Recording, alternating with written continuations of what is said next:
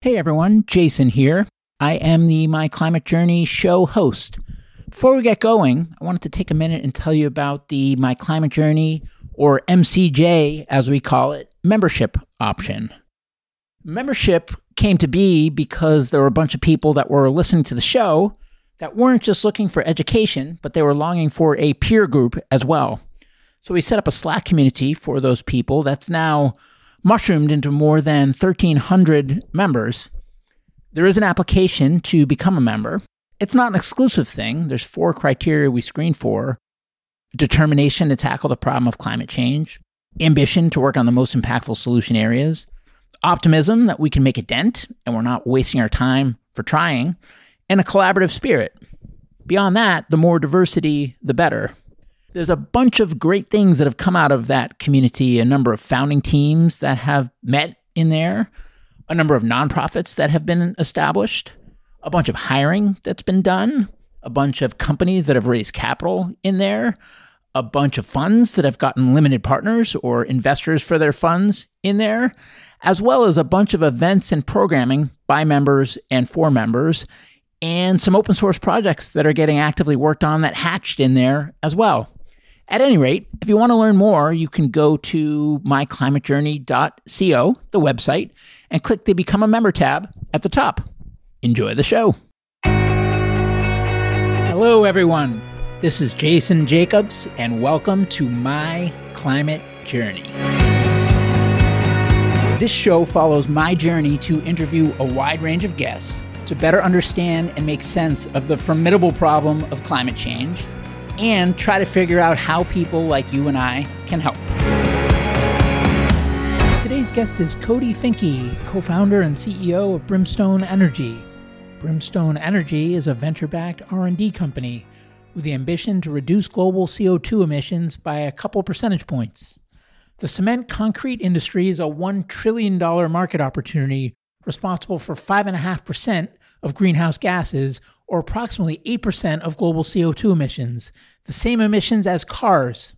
Brimstone has developed a process capable of producing carbon-neutral Portland cement and supplementary cementitious materials regardless of the energy source.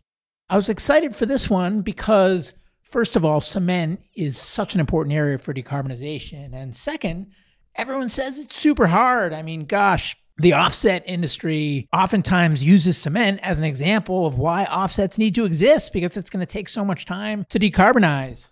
So I was very interested in learning more about Brimstone, especially because they've been super quiet. And also it's fascinating to look at how companies start in the lab and spin out through wonderful programs like Cyclotron Road or Activate. We cover a lot in this discussion, including Brimstone's origin story, Cody's background and what led him down the path of starting the company.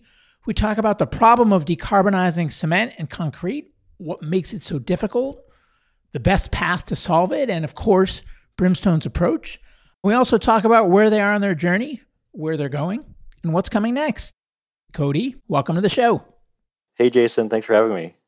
Thanks for coming. I'm excited about these ones, companies where there's some R&D involved, you're pretty underground, you're not saying much to the outside world, not necessarily because you're secretive, but just because you're busy, and therefore people don't know much. And I feel like Brimstone Energy fits in that category. So it's an honor to be an early prior of information out of you and the team.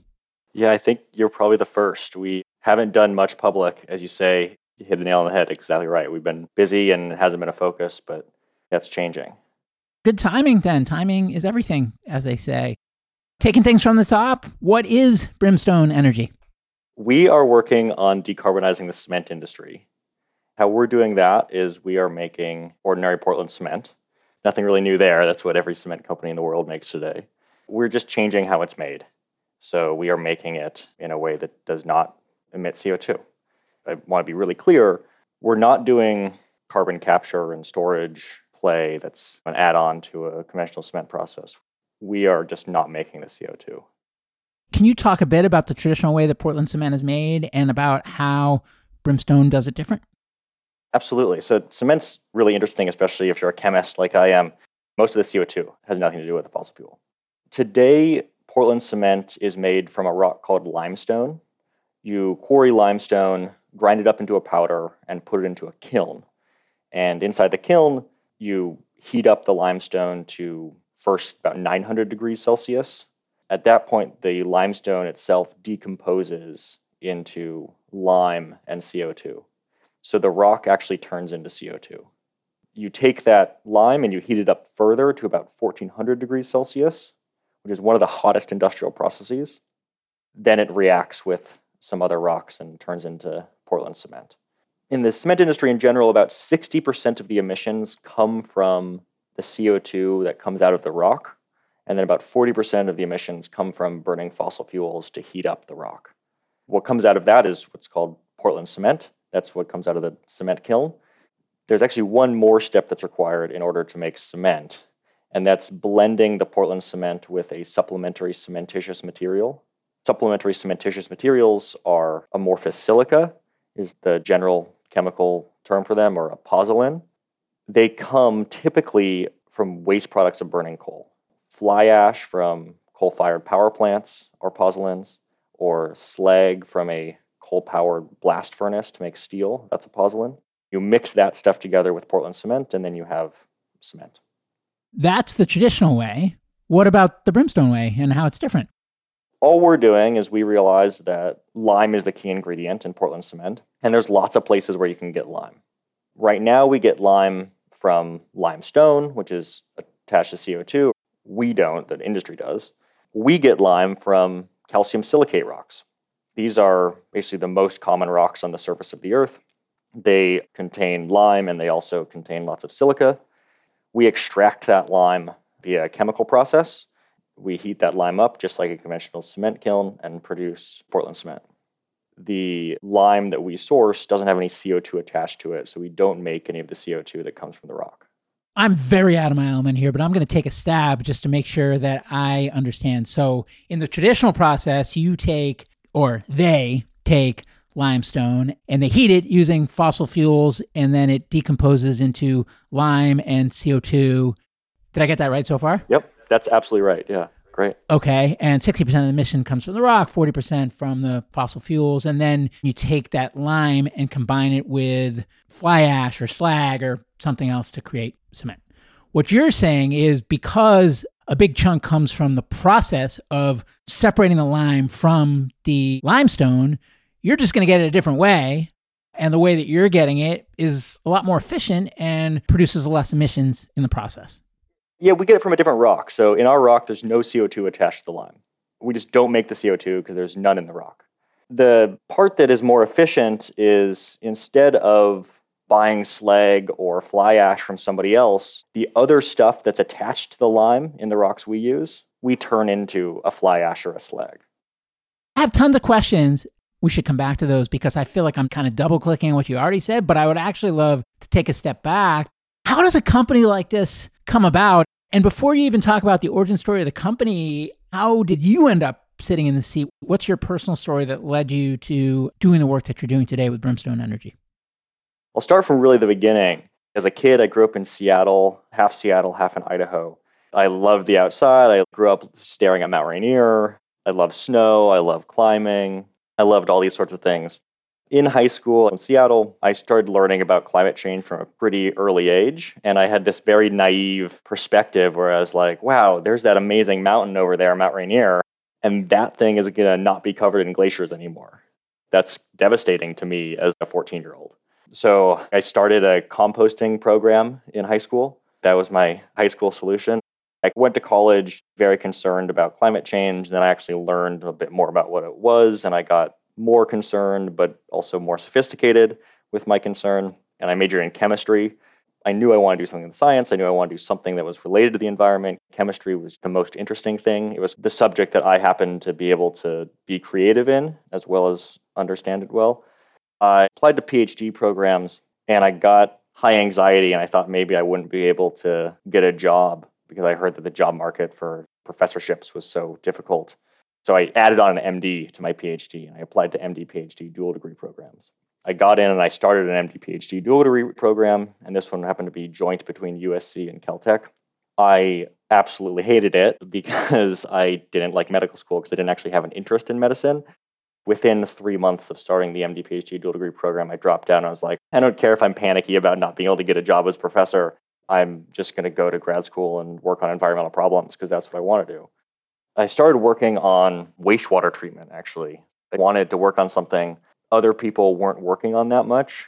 It seemed like that was the realm that I could have the most impact if I was just like working on something that other people weren't doing, and wastewater really fit that bill. Huge environmental problem, huge human problem, and really there's not a lot of money and not many people care.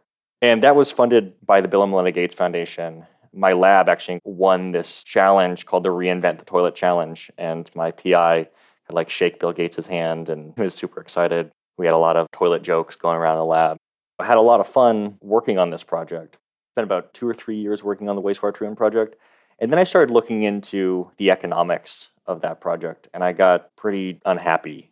There was a lot of talk about commercializing this technology.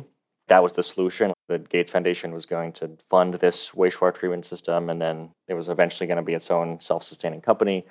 And when I looked at the economics, I realized we were just really, really far from that point. So far that I was like, I'm not sure if that's ever going to happen. And I don't think that I'm willing to take that much risk. Although I don't think that means it was bad money spent. I think that money should certainly be going into risky things. But I think at that point, I was like, this is too much risk. So I started working on something that other people were excited about at Caltech, which was water electrolysis, so splitting water to make hydrogen. I built catalysts for that. These are the pieces of material that enable the reaction to happen to make hydrogen from water. I similarly had a lot of fun with it and then started looking into the economics. And I realized that actually improving the catalyst, no matter what people were telling me, didn't matter too much for the economics of making hydrogen from water. That was like round 2 of getting burned with techno-economics, my PhD, and I was 4.5 years in at this point. I went through a pretty dark period where I was like, wow, nothing I've done in my PhD so far is relevant or matters or whatever. Someone reminded me that the reason you do a PhD is to learn how to learn. It doesn't have to be to make something that's impactful. And I realized what I had learned was how to do a techno-economic analysis and how to think about processes to make commodity chemicals. So I started looking at emissions categories that were kind of abandoned because I still had this idea that I wanted to work on something that was relatively understudied as I could have an outsized impact. I actually went to a talk by David Danielson from Breakthrough Energy Ventures, and he talked about the problem of cement and steel. And I was like, whoa, that's crazy. I had no idea that those were 5 or 6% of greenhouse gas emissions. I went back and started thinking about chemical processes and starting with the techno-economics instead of starting with years of laboratory research. At that point, I had the skeleton of a couple processes to make something around steel, something around cement, something around hydrogen. I was trying to evaluate what was ideal, applying to Activate postdoc, which I highly recommend Activate. They'd be wonderful. I also started looking for a co-founder. I had convinced myself that I could create a chemical process that the economics could work for. What I hadn't convinced myself yet is that I could find funding and a co-founder. I started talking to some folks that were in my lab in grad school. There's this guy, Hugo, who I'd worked with a little bit through the wastewater treatment system, and I really admired his work ethic. It was like the best I'd ever seen. Started talking to him quite a bit. We exchanged some engineering ideas and systems ideas. We started talking together, and then we went to a wastewater treatment conference in China and just spent a lot of time together. Ultimately, we decided that we were going to go in on this as co-founders. And then a month later, found out that we got the Activate Fellowship. So at least I had a salary. Then we raised a little bit more money and were able to pay Hugo also, and started digging into the research, knowing that the techno-economics were decent. Even going from there, we made a lot of mistakes. Like there was one point where we had made a mistake in our math and we thought that our cement was going to like produce energy in addition to producing cement, which it's not, by the way. But we're still in a place where we don't believe that the cement industry is going to transition if the product is not cheaper. And we think that our technology is a clear pathway for getting there. Thank you for that and taking us through those twists and turns. I think that's important to hear, that the further down the path you get and the more successful you become, the assumption is that it was a straight line path, and it almost never is. One question that comes to mind is, if you talk to people that are working on different offset projects, a big example they hold up of the importance of offsets is cement. And it's because it's such a big source of emissions, and it's going to be so hard to decarbonize. sometimes it almost feels like people think it never will. How do you think about what makes it so challenging to decarbonize, and what gives you the optimism that it's possible and possible in reasonable timeframes where the math works? There's a ton of reasons why cement's going to be difficult to decarbonize. There's a scientific reason, the reason that we already touched on, which is that most of the CO2 emissions have nothing to do with a fossil fuel. Decarbonizing cement isn't just a cheap, clean energy story. It's a new chemistry story. I don't actually think that changing the chemistry or figuring out a novel process like we've done that doesn't change the chemistry, I don't think that that's especially difficult to decarbonize. I think it's very understudied. People haven't seen the options out there because cement industry flies under the radar. People don't really think about cement. I push back on, because so many emissions have nothing to do with fossil fuel, it's really hard to decarbonize. I don't know if that logic follows. I think that's just a different dimension of the problem that people are not used to thinking about. We've been thinking about it, and we think that it's possible to decarbonize, and we also don't think of ourselves as especially brilliant at anything. So I don't think it's necessarily difficult from a scientific reason. There's another reason why it's difficult to decarbonize. That's more of a business model reason. So in my view, it's a little bit like the hydrogen story. Cement plants, they are huge, and there are not many cement companies. There's maybe 5 or 10 giant cement companies, and that's it. And they own 70% of the cement production in the world. They have essentially regional monopolies. And if you were to go try to be the Tesla of cement or something and start your own cement company, it'd be very hard to fight for market share, because it's almost like I'm going to start a new oil refinery. I have to get to an enormous scale to be cost competitive because there's huge economies of scale. You also have to convince people that your new process is low risk enough to sign a contract and you're going to be around. It's a very risk averse industry. It's a challenge. We are at this point pretty certain that our process works. We are building a pilot and we are getting more certain that the engineering works. What we're spending a lot of time thinking about is how can we leverage the existing players in the cement industry to work together to decarbonize the cement industry. That's the biggest reason in my mind that it's so hard at this point. I get the new chemistry thing and the understudied as a point. On the business model reason, I want to unpack that and make sure I understand that a little bit. Are you saying that because there's a handful of players that are very large and because of the economies of scale, that it would just require so much capital to get to a place where you had the infrastructure in place to be cost competitive, that it's a built-in moat? Did I understand that right? That's part of it. So imagine you're a cement company, you have a regional monopoly. Let's say you're Cemex. You have a giant plant in Southern California, which is true, and you own a vast majority of the cement market in Southern California. But also, you have an import terminal in Southern California. So you can really flood the market. You can ramp up your production, and you can also really flood in the market. You have an enormous company behind you that can write off some debt on its balance sheet or write off some losses on its balance sheet.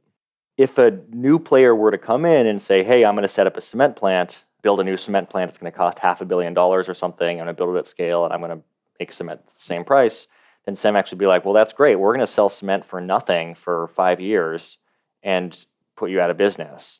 We are a giant company worth multiple billions of dollars. So you need not only enough capital to build a giant plant to take over the economies of scale, you would need enough capital to weather the storm of the incumbents competing directly with you. So we think that's an unreasonable amount of capital to try to compete directly with cement players. So we don't actually see them as our competition. We see as us building a technology that we can supply to the existing players and they can build their new plants using our technology. I think that's the clear solution to that problem. It's difficult because there's a lot of capital and it's very risk averse. Different type of rock, different process, lower emissions footprint, do it at a small scale, you find that it works. When you go to scale it, everything else down the line, as you look at the plant and the supply chain and the materials and the expertise, does everything need to change to bring this to bear at scale? Or is it more plugging into what already exists? Like how much switching costs is there, assuming it works at a small scale, for the existing players to then scale it up? This is what we like, which is basically nothing has to change. I shouldn't say nothing has to change. We think the least has to change. So when you talk about cement, it's a huge supply chain. There's the cement producers, and then there's the coal-fired power plants that make supplementary cementitious material. And then there's aggregate quarries that mine gravel. And there's concrete plants that put gravel and cement and supplementary cementitious materials together in order to make concrete. And then there are people who have to design buildings and specify concrete mixes and then pour concrete and then actually frame rebar to pour the concrete over. All of those people, that entire supply chain is used to working with Portland cement. If you think about what has to change for us, we use a lot of the same equipment as a plant. We make the same product as a conventional cement plant, but we do that in a different location because we use a different rock. So the only thing that needs to change is the chemical engineering for the plant, although a lot of the equipment's the same, and it has to be in a different location, but everything downstream can be the same. You don't have to convince people to buy a higher priced product. You don't have to convince people who pour concrete or lay concrete how to use your product differently. You don't have to have different cement silos as you currently have at the concrete plants. Like all of that infrastructure, which is by far and away the largest amount of infrastructure, can stay the same. And you've done this pretty capital efficient, right? You've raised, what, a few million to date? In venture capital, we've raised just over $5 million. $5 million, and then is there some non-dilutive financing on top of that? Yeah, there's about $2 million in grant-based financing. Okay, so call it $7 million. We're talking about many billion-dollar giants, as you said, and not much needs to change down the line. So why do they need you guys? It's a good question. It's kind of along the lines of the question, well, why hasn't anyone thought of this process before? I think that the cement industry, like a lot of big industries, depends on smaller companies to bring new technologies to the table. These giant commodity chemicals or commodity materials, they always try to be as lean as possible because the technology hasn't really changed in a while and it's very slow to change. And they need to compete with each other and have larger margins. And they do that often by cutting their R&D department or downsizing their R&D department and these sort of things. Because in general, in cement, it's not common to have big innovations. So R&D departments in cement don't have a lot of returns for the company. They need us because they have made conscious decision to innovate around what they're really good at innovating around, which is current cement mixes, and not innovate around new ways to make the process because it's just not that common. The other part is this is well, why didn't they do this before? The market conditions didn't really exist to do this before. Our process only makes sense in the context of selling both Portland cement and supplementary cementitious materials or needing a source of both of those things. If you rewind 30 years ago, supplementary cementitious materials were incredibly abundant because we burned lots of coal to make electricity and we had lots of primary steel production all over the world. Those are slow industries to decline, and it's only been in the last couple decades that there's been a really emerging scarcity of these supplementary cementitious materials, which have created the market conditions to think that a new process might actually be interesting. I think it's a combination of big companies very logically cutting out their R&D for very novel processes, and also market conditions that are relatively new. So your thought is as you gear up to scale, it sounds like you've got a plant that you'll be building, and I would imagine is to prove it out and make sure that it's ready for larger scale. And then would it be to go to these bigger companies and try to get them to license it? Is that the thought? That's exactly right. This industry is a very risk-averse industry. No news there. Makes a lot of sense for a lot of reasons. If you're building a building, then you don't want that building to fall down. It's a lot of human lives, and it's a lot of cost. This industry really wants to be certain that a process works. So we need to build it out to a scale where we have a very, very high degree of certainty that this process works. And once we're there, we expect to have lots of conversations with big cement companies. They can look at our plant and they can say, wow, we would love to make cement this way. It's more cost efficient because you make both the cement and the SCM, and it also doesn't make any greenhouse gas emissions, and we can license it. So I'm putting myself in your shoes where I'm a small team relative to my big giant competitors. I don't have a big piggy bank. I have a novel process and they're pretty risk averse and stuck in their ways. I think that if we can prove this out, they're going to want it. I would be afraid that if I kept my head in a cave, that when we finally came up and had it, that nobody wanted it. I'd be inclined to talk to them early, but because of their big balance sheets and teams and distribution and infrastructure and everything else, I'd be afraid to talk to them early. How do you navigate that chicken and egg, and how much do you include them in the discussions early on? And what kind of risk do you foresee in doing so, if any? mean, there's a ton of risk in all those things. And one of the biggest things is that we really don't see the big cement companies as our competitors. We see them as collaborators and customers. As long as we have a really clear intellectual property moat, which we now do, we see very little risk in talking to the cement customer. You have to ask the corollary question, which is how much value is there in talking to the cement customers, the big cement companies, we'll call them. Right now, I think there's also very little value because we like to tell people what we're doing and what we're working on, but no one's going to be interested until they can actually see the pilot for themselves. We have a very open door, and we're very excited when big cement companies approach us or when we approach them. And we love the idea of working with big cement companies. So we try to keep everyone in the loop in a certain extent, only because we have a clear intellectual property moat, which is what we need to be careful of. Are they seeking alternatives to their existing processes with Portland Cement? Not independently that I'm aware of. Hugo, my co-founder, just sent me an annual report from LafargeHolcim, or now Holcim, biggest cement company in the world. And their major decarbonization plan was to do what's called clinker substitution. So that's adding more supplementary cementitious materials into their product to decrease the amount of Portland cement that goes into it. It's like cigarette companies with cigarettes with less tobacco. Currently, they have 70% Portland cement, 30% SCM, and their plan is to get to 68% Portland cement. I was going to say 68, but it was going to be a joke. Like, it's actually really 68. That's so aspirational. It's incredible, yeah.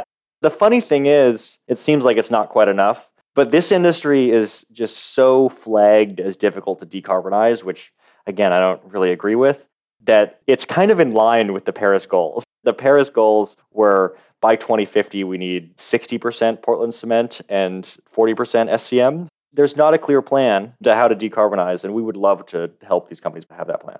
I would see that as a mixed bag because on the one hand, that's scary to me because when I come out and I've got my pilot plant, they're not looking for the stuff I'm selling. But on the other hand, it means they're probably not working on it either because they don't aspire to move in a different direction. So what gives you the confidence that by the time you have the pilot plant that they're going to want it, given that they're not looking for it? I think what they're by and large not looking for is lower CO2 technologies because a lot of people just give it up. But what they are looking for is ways to save cost. I have never thought, at least with heavy industry, that lower CO2 alone would reduce carbon. I've always thought you have to go from high cost to low cost. Energy transitions and industrial transitions, they always go from high cost to low cost. I know what you mean. Like lower CO2 will, in fact, reduce carbon. But what you meant, and I'm verifying, a lower CO2 product will never be widely adopted if it isn't also better economics. That's exactly what I mean. But just to be really clear, like we can make all kinds of technologies that are lower CO2. A technology that's lower CO2, a car is a pretty high CO2 transportation technology. But a much lower CO2 transportation technology is a bicycle. Just because we've invented that technology doesn't mean we're all going to start bicycling for all of our transportation needs. Clearly not true. The bicycle has been around longer than the car. We're only going to transition if it is cheaper, more convenient, a better tool for the job. Lower CO2 alone isn't nearly enough for anything. And that's what I mean when I say like lower CO2 is not going to decarbonize. Like lower CO2, if it gets adopted, is going to decarbonize. But lower CO2 by itself is not enough to get adopted. So we think things that allow technologies to get adopted are lower cost, better tool for the job. And the fact of the matter is, with cement right now, the cement industry is challenged because they have for a long time depended on the coal industry to provide them with a robust source of supplementary cementitious materials. The process that they use for cement is now inappropriate for the energy system that we have, which is dominated by oil and natural gas, which doesn't make fly ash and doesn't make slag. If a cement company were to use our process, it would allow them to produce both their supplementary cementitious material and their Portland cement, which would save them a lot of cost in terms of logistics and would be a more appropriate technology for the energy that's available. Let's fast forward to the pilot plant operating successfully. First of all, what year are we in, just for context, before we do this little role play here? I think we're in 2021. Oh, sorry. Well, sorry. What year are we in the role play? I thought you were giving me a little quiz. Let's be conservative. So let's say the pilot is operating sometime in 2023. Okay, so 2023, pilot's operating successfully. You're at an industry event. You see the CEO of Cemex sitting down by himself. You think they'd be a great potential partner to license this technology to and help it scale really big through all the existing infrastructure and relationships and capital sources and everything else that they have. So you sit down next to him or her and you give them the pitch. What do you say? I'm going to give some caveats after, but we'll give you the pitch. So first of all, it's 2023. Let's say, Jason, you're the CEO of CEMEX. So Jason, you are looking at your supply chain for producing cement, and you have seen for the last 15 years your supply of supplementary cementitious materials decline. That's causing the cost of your product to increase. Also, the logistical headache of your product to also increase. So now you have to import fly ash from China for projects in California, or import fly ash from South America for projects in Texas, which is a huge headache for you. And at the same time, the cement industry has increasingly become a target of governments because it's such a heavy emitter. And these are all huge problems for you, and we all see it. And then there's also a lot of locations where your technology is facing a lot of CO2 taxes, potentially will be borderline illegal based on carbon requirements, like the law that we just saw was passed in California, which says that the emissions of cement have to be reduced by 40% in 2019. And we have a technology that could not only allow you to solve all of your supplementary cementitious materials woes by producing supplementary cementitious materials on site where you produce the cement, but it also can solve all of your CO2 emissions woes in that you can produce the same cement without CO2 emissions at the same cost. The reality is, once these technologies become widely used, governments are not going to tolerate the emissions associated with cement anymore. It's going to be a huge challenge to make cement the old way. We see this when we think about natural gas and coal. People are happy to use natural gas because it's both lower cost and it's lower emissions. Both governments and people in general are phasing out coal. The same story could be true with the current cement process. So switching over to our process is likely inevitable. We'd like to work with you as an early adopter of our technology. Please joint venture with us on our first commercial plant. What are the biggest risks between now and that first pilot working? It's all engineering risk. Just like any new technology, we've got to put a bunch of stuff together that hasn't been put together in this exact same way before. I sit in my office as a scientist and I say, for sure, that can all be done. And I don't know how it can be done. We've got a great team of engineers that are working on figuring that out, but it's a risk, just like any risk. Would this plant be considered a word that I've heard again and again, or a phrase, but would it be considered first of a kind? Absolutely. There can be different definitions of first of a kind, as you point out. When I think of first of a kind, I like to put my banker hat on, which is not a hat that I've ever actually worn in real life, but I try to role play as a banker because we're going to need financing from banks in order to scale this and build cement plants.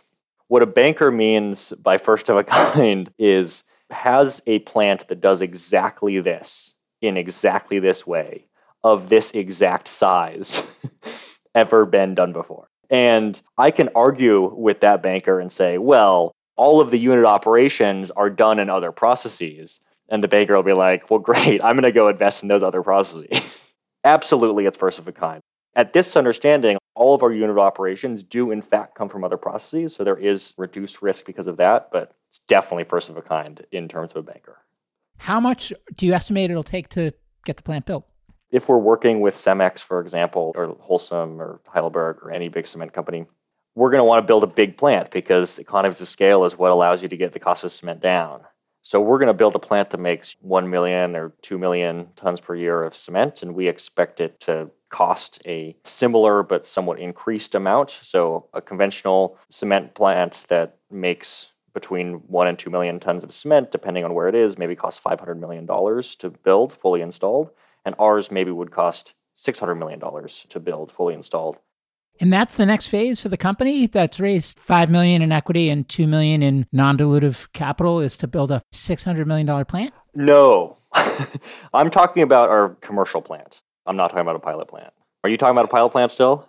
I was, yeah, but that's fine. So now we have earmarked a commercial plant. So let's talk about what needs to happen between now and the pilot, what the biggest risks are there. And then let's talk again about, okay, so you've got the pilot. You just kind of answered that second part, but let's go back to the first part. How much capital does it take to get the pilot?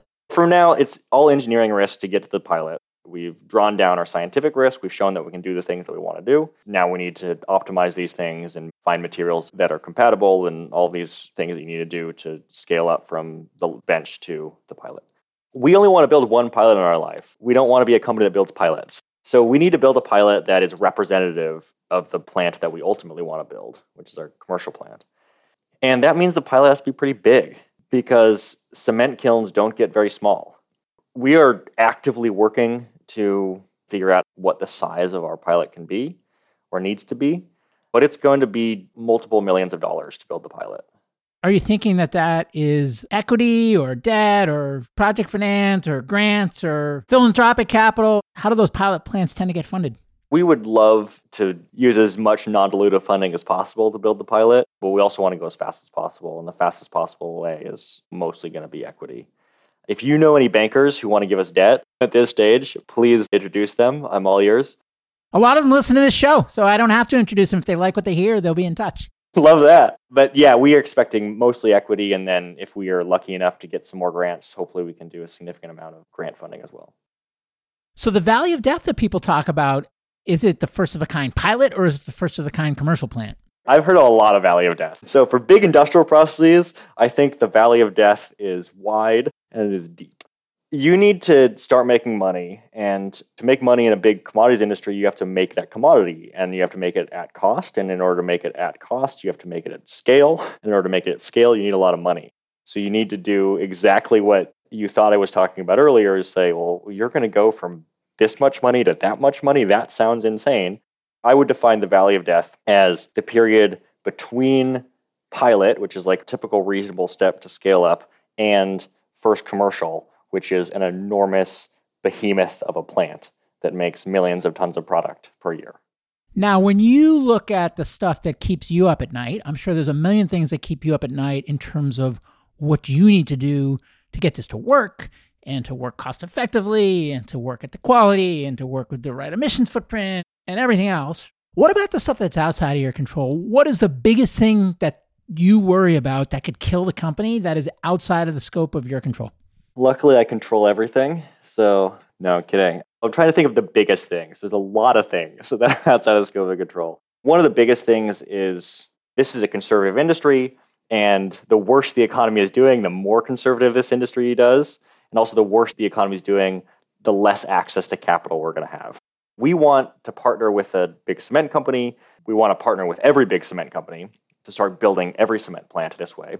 And in order to do that, to convince these companies, we probably have to build a full-size plant first to convince people that it's real. In order to do that, we need access to a lot of capital. In order to have access to that much capital, we need a strong economy or a strong context that we can be raising capital in. Or maybe we just need low interest rates. I'm not sure. What keeps me up at night is, for whatever reason, let's say we have pandemic round 2 or 3, I don't know which round we're on right now, and the economy tanks, or let's say we have another housing bubble and the economy tanks. Suddenly, we don't have access to capital to build a plant. We're going to need to figure out a different way to convince the industry to scale quickly. And that definitely keeps me up at night. I think you answered this earlier, but I just want to press on it just to make sure I understand. What percentage of the company's time, so that could be you, that could be anyone in the company, is spent focused on the industry, the market, external versus internal? And what advice are you getting, assuming you don't have a head of commercial in place already, on how quickly and how aggressively to scale that function and when? I want to make sure I understand your question. When you say scale, as in like scale the resources in the company that are focused out versus focused in. Right now, the company is almost all scientists and engineers. Hugo and I are the main people in the company that are focused outward towards building customer relationships and raising money and that sort of thing. We actually think that we're at an inflection point right now.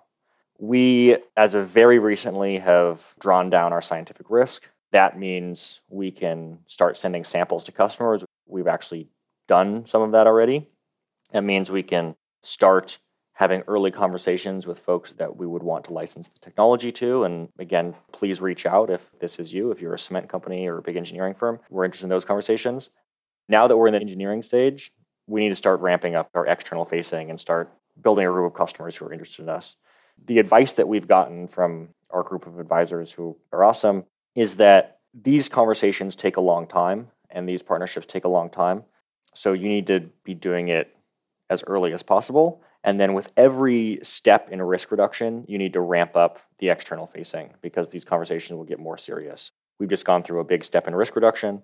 So now we need to raise and go up a step in business development. So we'll probably hire a full-time business development lead after Series A.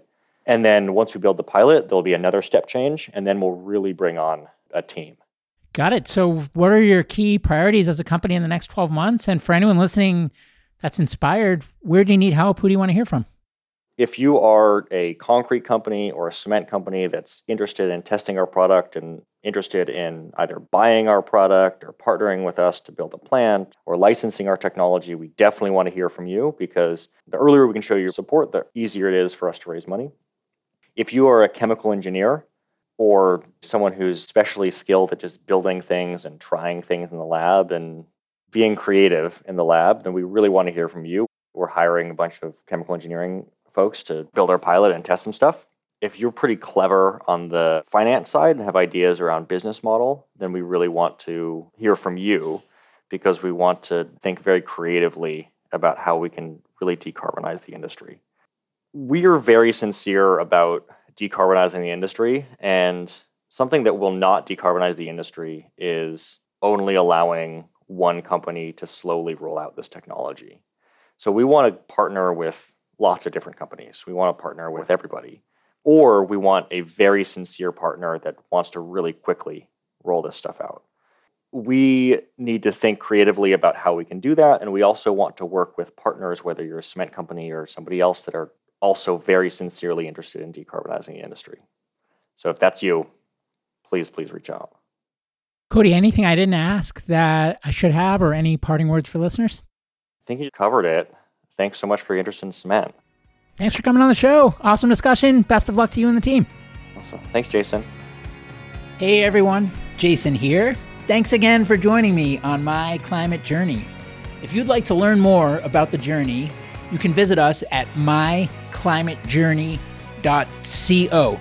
Note that is .co, not .com. Someday we'll get the .com, but right now, .co. You can also find me on Twitter at jjacobs22, where I would encourage you to share your feedback on the episode or suggestions for future guests you'd like to hear.